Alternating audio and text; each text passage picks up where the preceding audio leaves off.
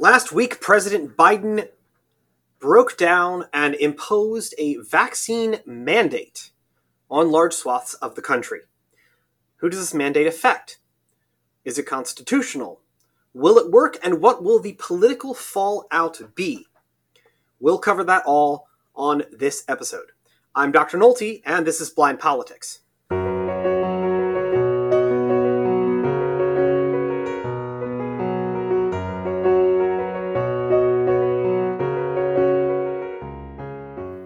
And welcome, podcast listeners, to another informative episode of Blind Politics with Dr. Nolte. I am Dr. A.J. Nolte, Assistant Professor of Government at Regent University's Robertson School of Government. Please remember that you can rate and subscribe to this podcast on your favorite podcast provider.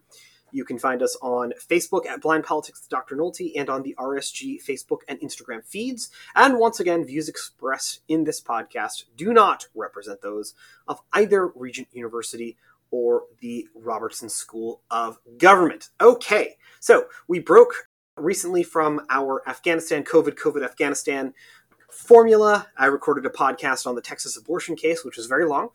But we're back to COVID because President Biden released a vaccine mandate or promised a vaccine mandate by executive order. And this is something that has been quite controversial.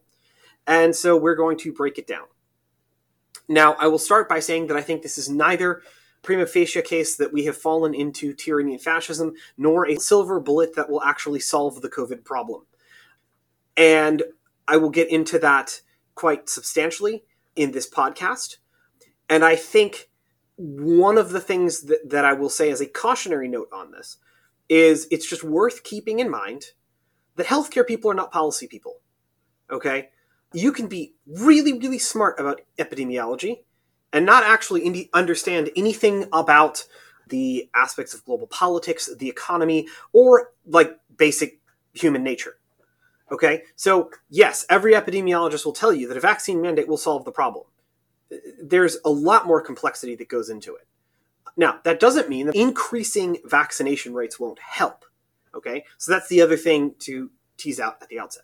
A lot of people are overpromising what this can do.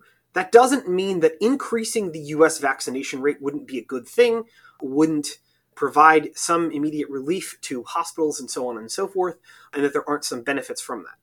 So we have to look at whether the costs and the benefits, how that lines up from a policy perspective, from a constitutional perspective, and so on and so forth. Okay, so first of all, let's break down what is being done here, or what Biden has promised to do. I'm going to, again, reference the Advisory Opinions podcast. They did a really good breakdown on some of the legal aspects of this. And so I'm not going to get into every detail of the legal and constitutional arguments because you can listen to that podcast, which I recommend. This is the second time I've recommended that podcast. So if I do a third time, I'm going to have to reach out to them and tell them that they need to start paying for advertising on my podcast. Just kidding. So what Biden essentially is doing is, first of all, a mandate on federal workers to be vaccinated. And that is probably legally, constitutionally the least controversial, especially if, as it is now being reported, it was not reported when it initially came out, but it's now being reported that it's either a vaccine or testing mandate. In other words, you either have to get vaccinated or get tested once a week. Why is that probably going to stand up to scrutiny more? Number one, because the president is, in fact, in charge of every executive agency in the government, and most of the government is, in fact, composed of executive agencies.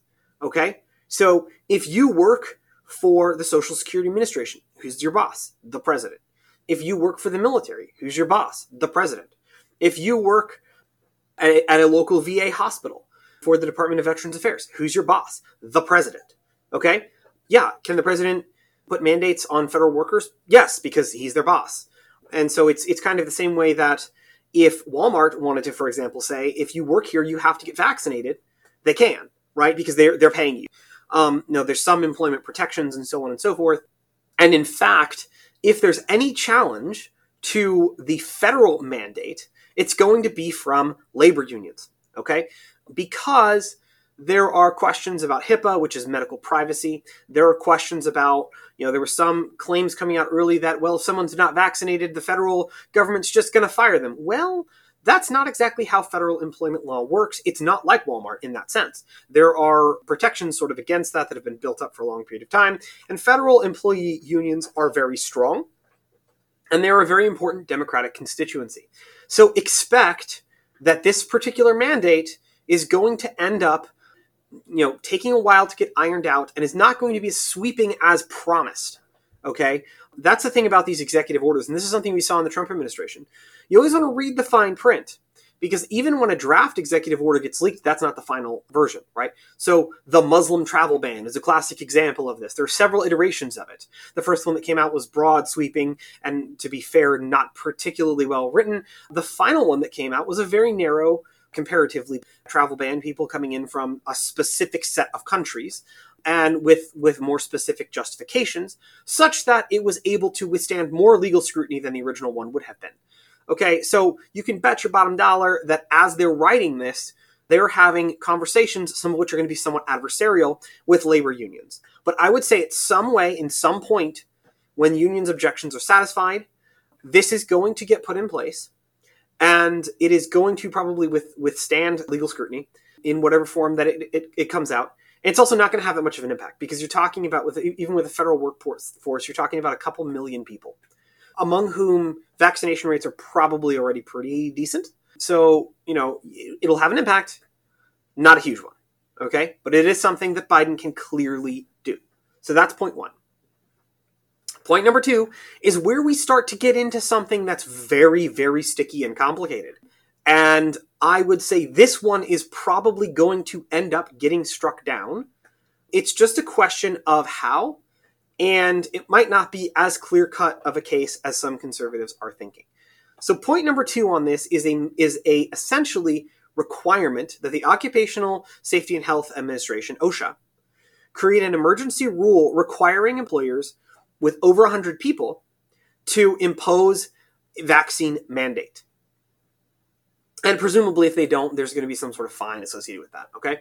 So, the president is basically saying, OSHA, make a rule, okay? Now, there are a number of complex questions that come into play, and like I said, the folks over Advisory Opinions did a good job of sort of breaking down all different aspects of this. But let's look at the underlying constitutional justification for this, okay? So like pretty much the entire expansion of the government since the New Deal, the implicit premise here is the Commerce Clause, which gives Congress, yes, I said Congress, we'll come back to that, Congress, the right to regulate interstate commerce. And this has been expanded quite dramatically since the New Deal, such that interstate commerce has been taken to mean, well, kind of a lot of things, right? So it's a very expansive, broadly interpreted provision of the Constitution, really since the 1930s, and not much before that. Okay? Now, based on that interpretation of the Commerce Clause, if Congress wanted to impose a vaccine mandate on companies engaged in interstate commerce with over 100 employees, could they do so? Probably yes. Okay? If you accept the Commerce Clause jurisprudence that has governed things since the 1930s, could Congress do this? Probably yes. But wait, we're not talking about Congress, we're talking about President Biden via executive order. Now we start to get into something that's really complicated and underlies a lot of the government, and that this podcast has complained about many, many, many, many, many times in the past, and that I will probably complain about many, many, many times again in the future, which is the doctrine of delegation. The doctrine of delegation is essentially Congress passes the Goodness, Truth, and Beauty Act, and then delegates regulatory structures to the agencies, the executive agencies. So Congress is saying, we mandate goodness, truth, and beauty, and we leave it up to the regulatory agencies to determine what goodness, truth, and beauty are and to figure out how they're going to achieve that. It's not quite that hand-wavy, but it's pretty close. So, let's take, for example, the statute that empowers OSHA. It basically kind of gives OSHA the right to create health and safety standards using whatever legal formula it wants to, broadly interpreted, And yeah, you guys figure it out, and if people don't like it, like, the courts will fix it. Okay, that's not legislating. That is essentially like when your boss says, "Hey, yeah, I need a report on Cambodia by like next week. What about Cambodia? I don't know. Figure it out." Right? That's delegating, not legislating. Okay? And so, like, there's a question about, should Congress be able to essentially delegate its legislative authority to the executive? Now, here's my opinion. No. Okay? It should not. If you want regulations, they need to come from legislation. Legislation needs to specifically enumerate what the executive agency is doing, and Congress needs to be accountable for it. You can't just say, "Oh, we've got this statute, and we're going to pass it off to the executive agencies, and then they're going to do it. And if they do something we don't like, we can go back to our constituents and wring our hands about how they're not doing what we want, even though we're the ones who are empowered to do it, and we've essentially delegated it so that we can get reelected." That's not how legislation is supposed to work. Congress needs to do its job, period. However, courts have been deferential to delegation in the past. Now, some smart court watchers think that this current Supreme Court majority is going to clip the wings of the delegation doctrine, to which I say it would be about bloody time, because the unchecked, unregulated, unaccountable growth of executive bureaucracies that have pretty much proven themselves to be freaking incompetent since COVID started. I mean, look, if you look at most of the failures in America's COVID response, everybody blames the American people because the American people won't like sit in their house, lock themselves in their houses for 2 weeks like people in other countries. But let's also not forget that we don't have quality testing to this day because of screw-ups the CDC made. We have not been able to still get home testing kits approved. The entire rollout of these vaccines has been screwed up by these agencies and by, the healthcare bureaucracies. And, people like Anthony Fauci, yeah, I get it. He's a doctor. He's also been a government bureaucrat for like 40 years. Okay. And still doesn't know how to communicate basic things to the American people without doing really stupid things like lying about masks. And then after you get caught doing that, by the way, don't go back and lie again. So it's about time that we reined in executive agencies. It's about time that Congress took back its role as the first branch among equals. And it's way past time, in fact. Because, yes, I get it. It's very tempting if you're Congress to pass things over to a regulatory agency so that if people yell at you, you can throw up your hands and say, "Well, I can't do anything about it. That's this agency over here." Right? But actually, you can do something about it. And your job is to make the hard decisions and then let the people yell at you and then let them fire you if they don't like the decisions that you made. Right? You signed up to be in Congress. It's not just a popularity contest, and it's not meant to be an easy job. And if you don't like it, maybe you should go do something else. Right? But do your jobs. Okay? So, that being said, this is not the case where that's going to happen.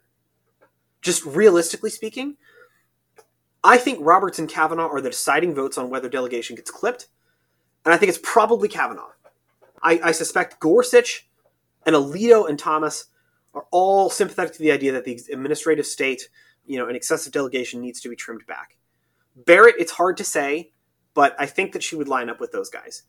And Kavanaugh has shown an interest in doing that, but he's also close with Roberts. And he's not going to want to do it on a case where you're talking about a vaccine mandate in the middle of a pandemic. Okay? That is not a circumstance where you're going to be able to bring Roberts on board and get a 6-3 to limit the power of the administrative state, which is what I think they want to do. Okay, so this is not like an ideal case for that. And I don't think they will do it in this case, particularly because I don't think they're going to have to. Okay, so you have this delegation under OSHA, that OSHA has this broad authority. But does it have the authority to do what Biden is having it do?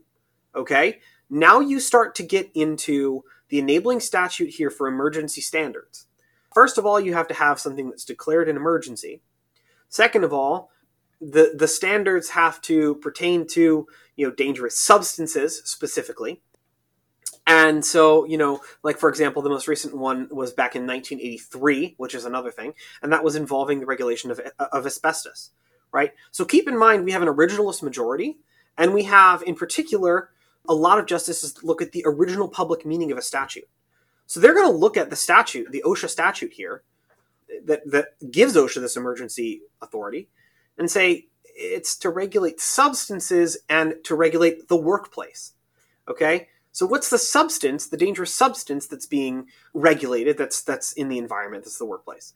Is coronavirus the substance? Well, then you have a situation where vaccine mandates don't prevent breakthrough cases, because we know that there's some, not a lot, but some breakthrough cases are happening mild with vaccines, which means that a person who is vaccinated can still be bringing that dangerous substance in. And so an originalist might look at that and say, okay, are you actually preventing the dangerous substance from being present in the workplace? Because you need to regulate the substance. You need to regulate the virus, in other words. So, the equivalent would be, we're not going to eliminate asbestos, but we're going to make everybody wear, lead-lined suits so they don't get asbestos poisoning. Yeah, the court might say, no, that's not necessarily something you can do. Then there's the emergency fact of this.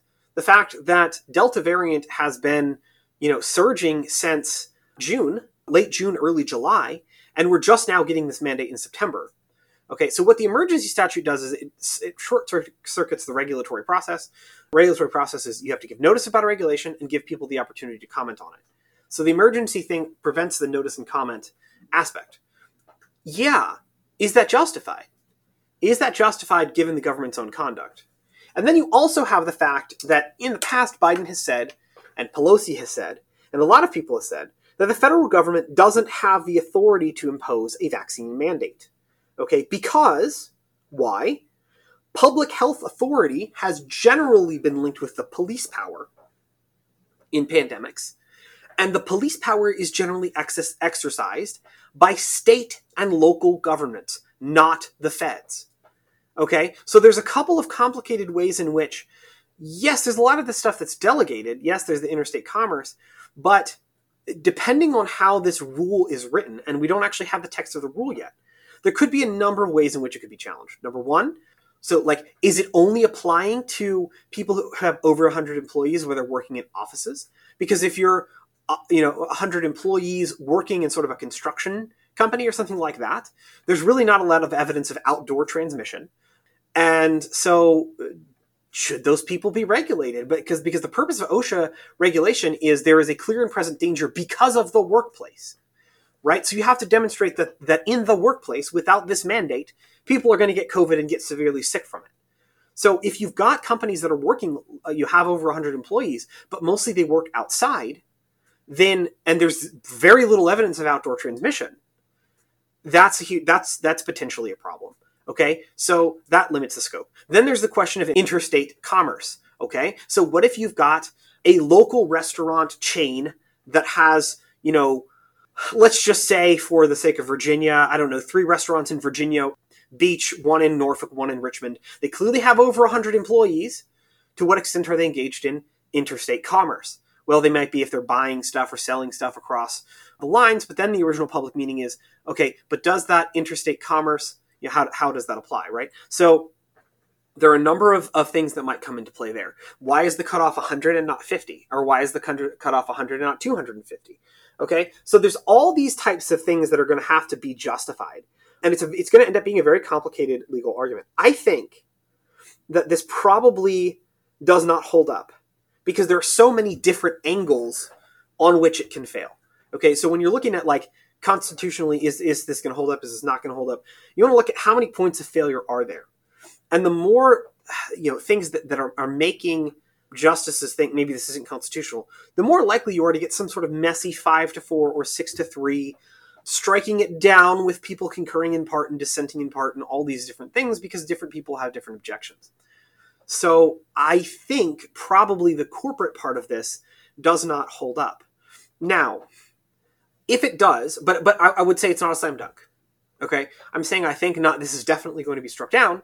Because if they're very, very careful and strategic in the way that this is done, if the people writing the rule anticipate all of these problems and tailor it to a certain extent more than the executive order that was described, they could probably write a rule that would pass most of the scrutiny, The one that they can't is can you justify that this is an emergency and you should suspend regular notice and comment rules when you didn't do it 2 months ago?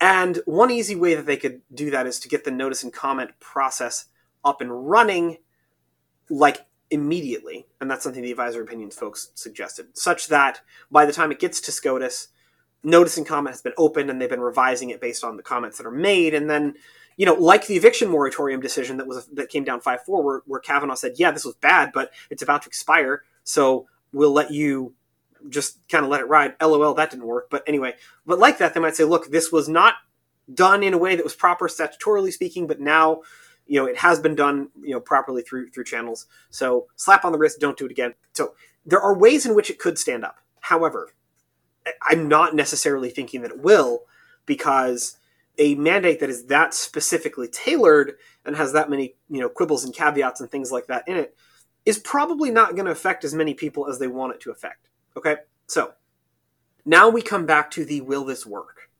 Okay, because the question of can you do it constitutional is first, right? That we have to address that question before we address the question of is it a good idea? Right? Lots of people forget about this.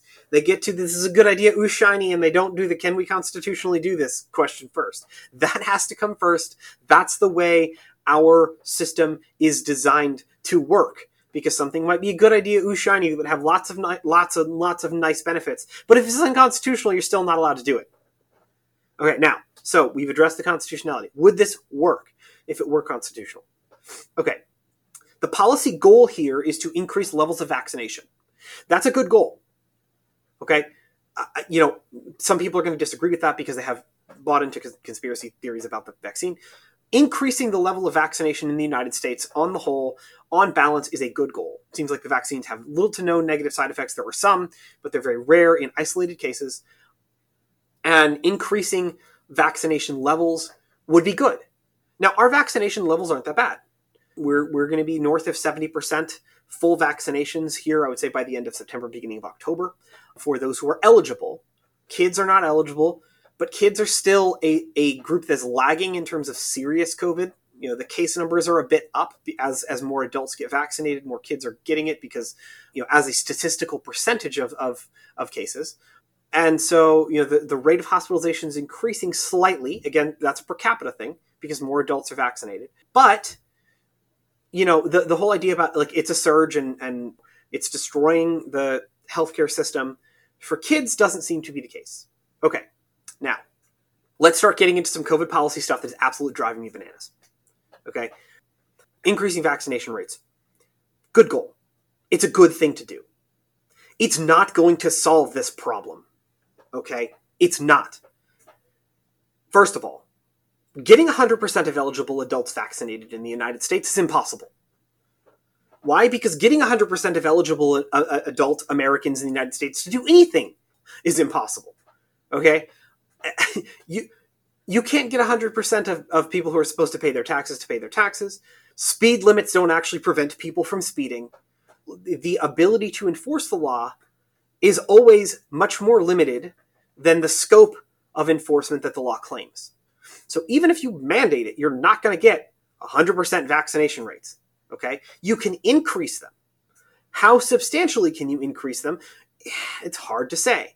My suspicion is that we could probably get things from 70% to 80%, but you're never going to get north of 80% because there's just, somewhere in that 20 to 25% of the population that just will not do something, whatever thing X is, they're just not going to do it. Okay, so somewhere at 75 to 80% is probably what we're going to get. And, what would change somebody's mind to be persuaded at this late stage to get vaccinated? Honestly, you never know. It could be anything from a friend of theirs got COVID. It could be, the possibility of a mandate and I don't want to lose my job. That will be for some. So raising the cost of not getting vaccinated does have a deterrent effect. In other words, some people will get vaccinated because of this. Some other people, some other percentage of the population will actually become less likely to get vaccinated because they are now required to do so. So their position will harden against it. we don't really know what percentage of the unvaccinated fall into column A and what percentage of the unvaccinated fall into column B. Okay? We just don't know that when it comes to the COVID vaccines. Different circumstances are going to change that. So it's the unvaccinated population is not a monolith. It's going to depend on what are the case numbers like in their area, what are they hearing from their friends, how strongly did they hold the position, I just didn't get vaccinated because I felt like I didn't need to. Never underestimate the fact that some people are just not paying attention to this and haven't made it a priority. Okay. That's a thing. That's almost certainly a thing. We don't know how big of a thing it is, but it's a percentage that's going to be out there. Okay. So we don't know how big column A, column B is, but my suspicion is there's about 20% of the population that you're just never going to convince to be vaccinated. Okay. We know that anti-vax sentiment is a very real thing. Ironically, it's very concentrated for the most part in elite left-wing circles on the coasts, with some dovetails, weird dovetails, in more religious and conservative circles as well. But the most intense pockets of anti-vax on non-COVID issues are in Washington and Oregon. Okay? So this is not a Trump versus Biden thing.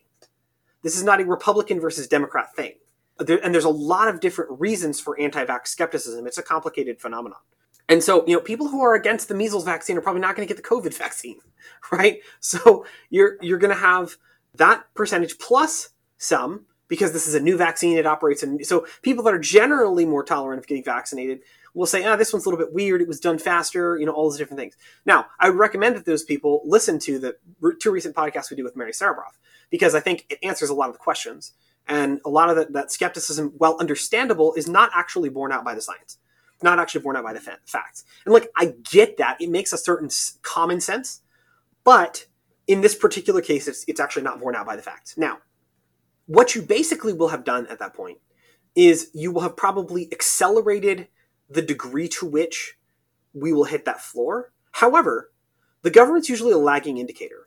What do I mean by that? What I mean is the government usually in COVID, throughout COVID, has been sort of 3 weeks to a month behind, or maybe 2 weeks to a month behind, things that people are already doing. Okay, so as you look at the spike of Delta, vaccination rates actually increase, right? So we were falling, to very low numbers, and then they kind of ticked back up during the Delta variant. Okay, so people are already looking at Delta and thinking, yeah, okay, I hadn't gotten vaccinated yet. Seemed like things were sort of cooling off. Yeah, now they're picking up again. Maybe I need to get vaccinated. Okay, so some of that's already happening. And so it's not clear to me to what extent the trends that we will see and that we have seen have been a result of government action, or whether government action is, as it so often is on these policy issues, more of a lagging indicator, an indicator of changes that have already sort of started to percolate through the population. Getting to 80% is great. It's not going to fix the problem.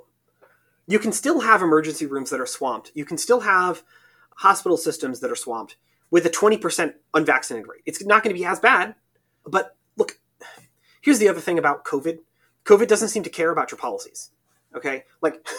It doesn't matter whether you're a red state or a blue state. It doesn't matter whether you lock down or you don't lock down. It doesn't matter whether you have mask mandates or vaccine mandates. COVID comes seasonally in certain areas. The one thing that seems to matter is the population staying outside, or are they more inside?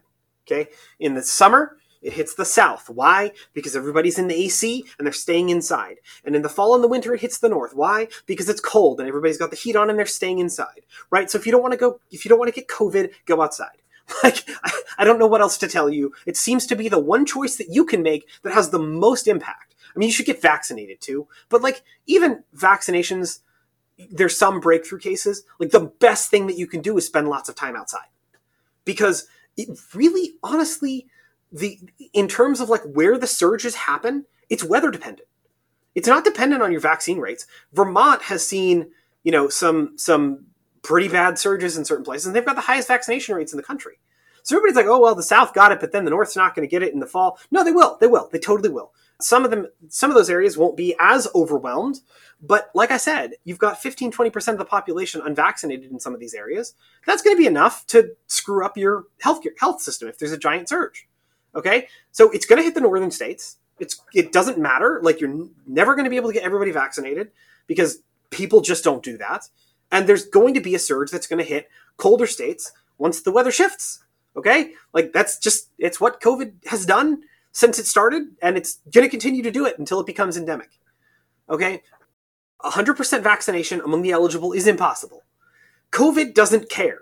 COVID doesn't care about your red state, blue state. COVID doesn't care about your fancy book deals. COVID doesn't care about, your policy wishing COVID into non-existence by if we could just create the perfect policy framework and get everyone to do everything that we said and the COVID would go, no, it won't work. People don't do that, and the disease doesn't care about your feelings. Okay? So we need to do vaccination plus. I do not understand people crapping on the therapeutics. It's really cute, the whole thing about how all the rednecks in the red states are taking horse dewormer, but ivermectin seems to have some efficacy. The human version of ivermectin, which is what people are taking, seems to have some efficacy against COVID. We know Regeneron has some efficacy against COVID. The Biden administration is even offering governors supplies of Regeneron, right? Therapeutics are good because they, for the unvaccinated, will decrease the likelihood that they go to the hospital. Okay, so everybody needs to stop crapping on the therapeutics because you're never going to get 100% of people to be vaccinated. And so for those idiots that won't make the right choice, you still have to have treatment options, right? Even if you think if it's a dumb thing to not get vaccinated, you think that everybody should do it. And, it's all these people that I don't like. Well, okay, at some point, though, you have to face the reality that people aren't going to do what you want. And so you have to fix the problem anyway, right? And by the way, a lot of those quote unquote idiots are voting for the people that you vote for. And that's true whether you're a Democrat or a Republican. Okay? High unvaccinated rates among African Americans. High unvaccinated rates among more rural whites who tend to be more Republican. Statistically, if you break down the unvaccinated population, PhDs are overrepresented. Okay? So it's yes, a lot of people who are uneducated. And then there's people with a college degree and master's degree who are getting vaccinated, and then there's a weird surge of PhDs who don't want to get vaccinated. So it's everywhere. It's in a lot of different areas. Again, this is not a monolithic or monocausal phenomenon, which means that you're not going to be able to just solve it with a policy hammer. It's not how it works. Okay? So therapeutics seem like they are having increasing efficacy. Okay? We need to have them readily available such that if people are starting to get COVID and they get positive tests for COVID, by the way, we need universally available home test kits. So if you get a home test kit, you can go to your doctor and be like, doctor, I just tested positive for COVID.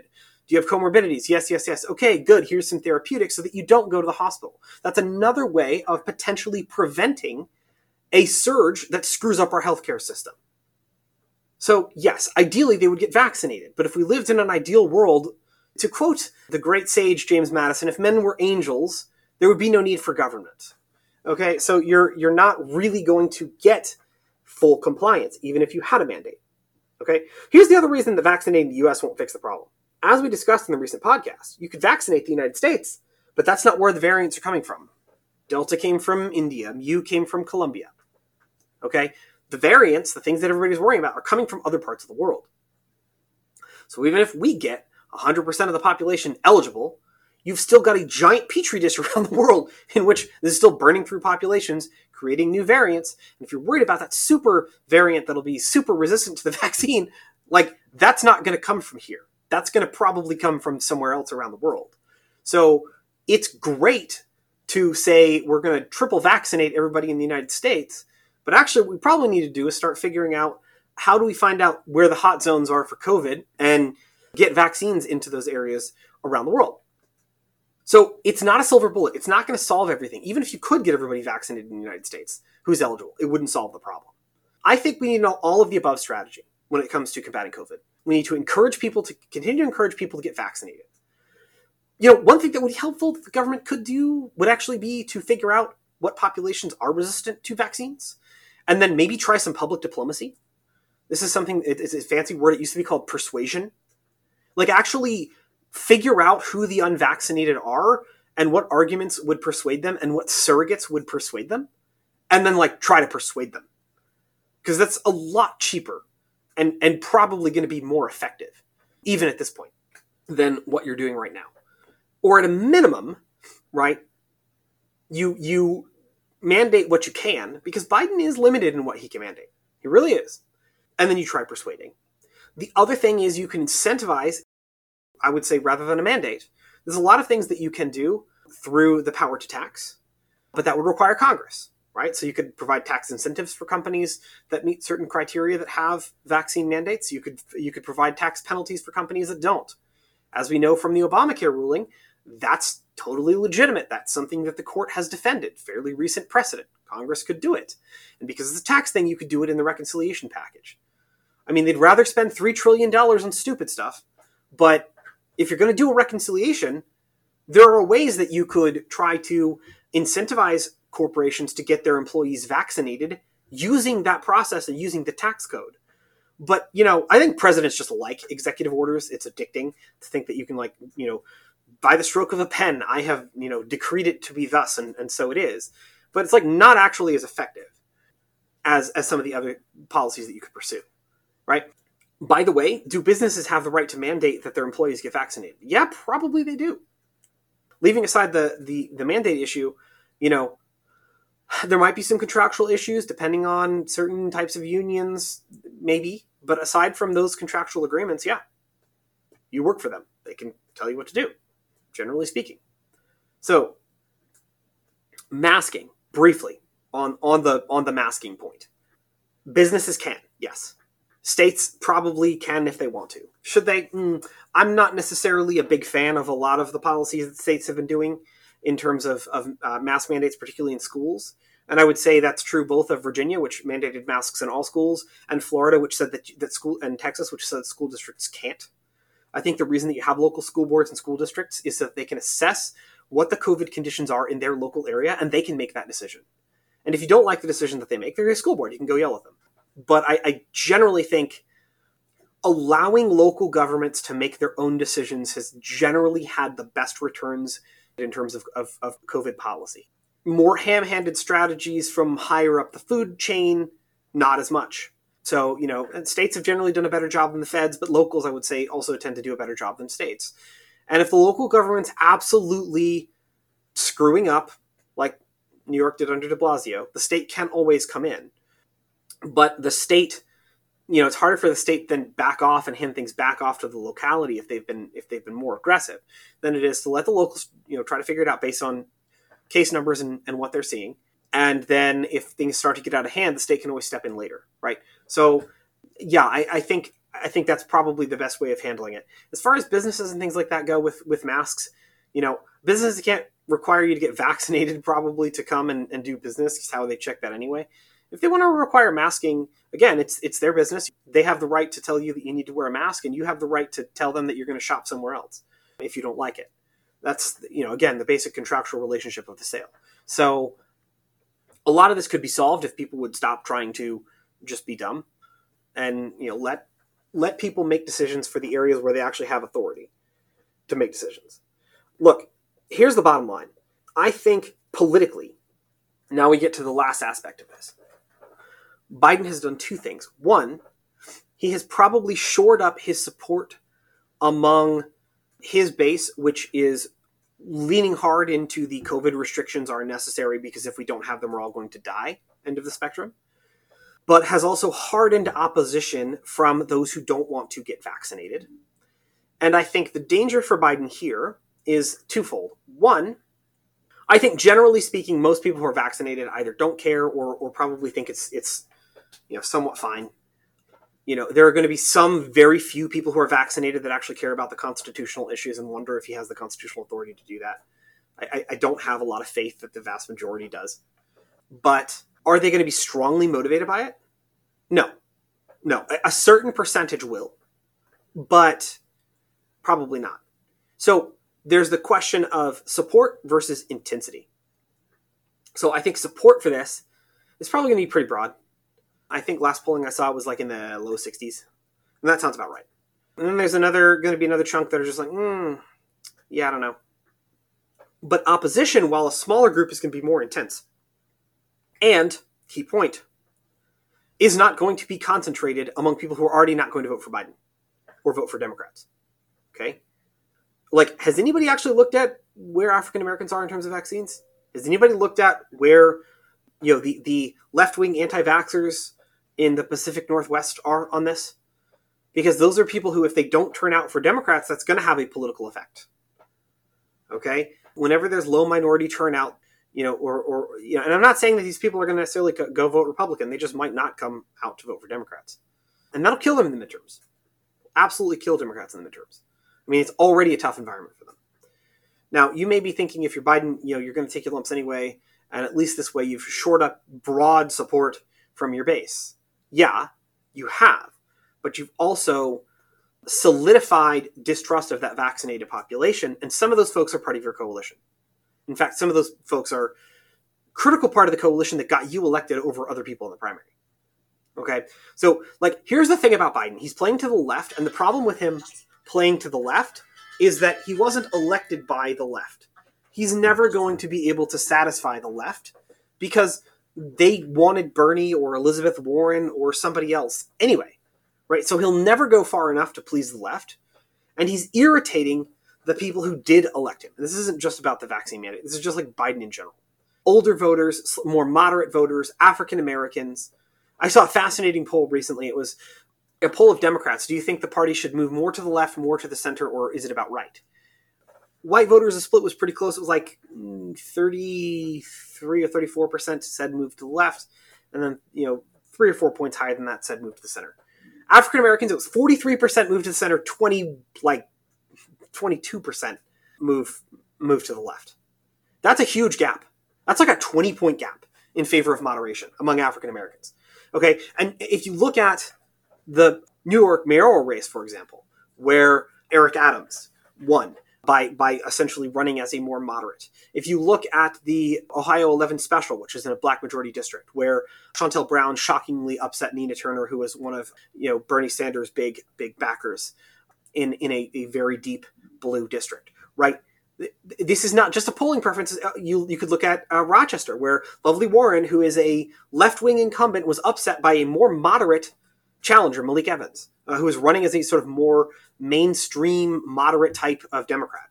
Okay, this is not just a revealed preference, but it's also a preference that has been borne out by actual electoral results. So it's not just a poll, but we've seen it play itself out in elections. And that means that the center of gravity is shifting.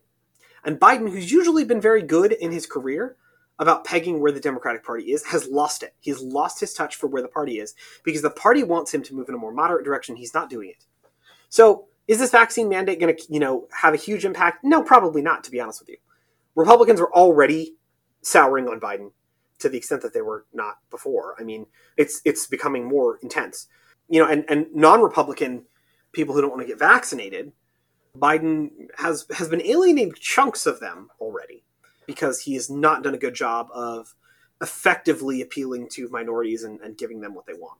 African Americans, Hispanics, etc. are starting to, that drift from 2020 where they're like, we're not so sure about this new direction of the Democratic Party.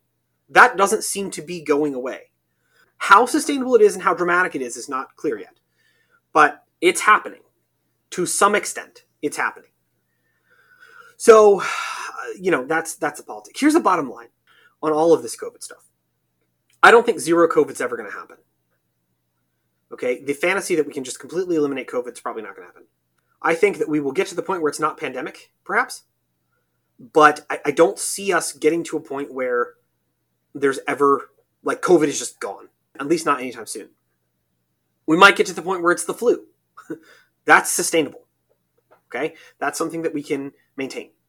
It's going to take a lot of work to get there. And it's going to have to be not just US. We have to look at the global picture. Because even if we got everything perfect in the United States, which is never going to happen because Americans not just Americans, you're never going to get 100% of anybody to do anything. Okay? Except for sleep and eat and other bodily functions and death. Right? Aside from that, you're never going to get 100% of anybody to do anything. Right? So if that's your strategy, you've already failed. Come up with a better one. Right? Come up with some other alternatives. And, think more broadly about, pandemics don't care about borders. I said earlier the pandemic doesn't care about policy. COVID doesn't care about policy. It doesn't care about lines on a map either. Right? So we're going to have to really figure this out and figure out more of a comprehensive global strategy for, at a minimum, getting the world beyond the pandemic stage. Because until we do, it's going to continue to be a policy challenge. We were past it. The US was past COVID. We were emerging out the other side. And then a variant that came from somewhere else because somewhere else wasn't as far along smacked us.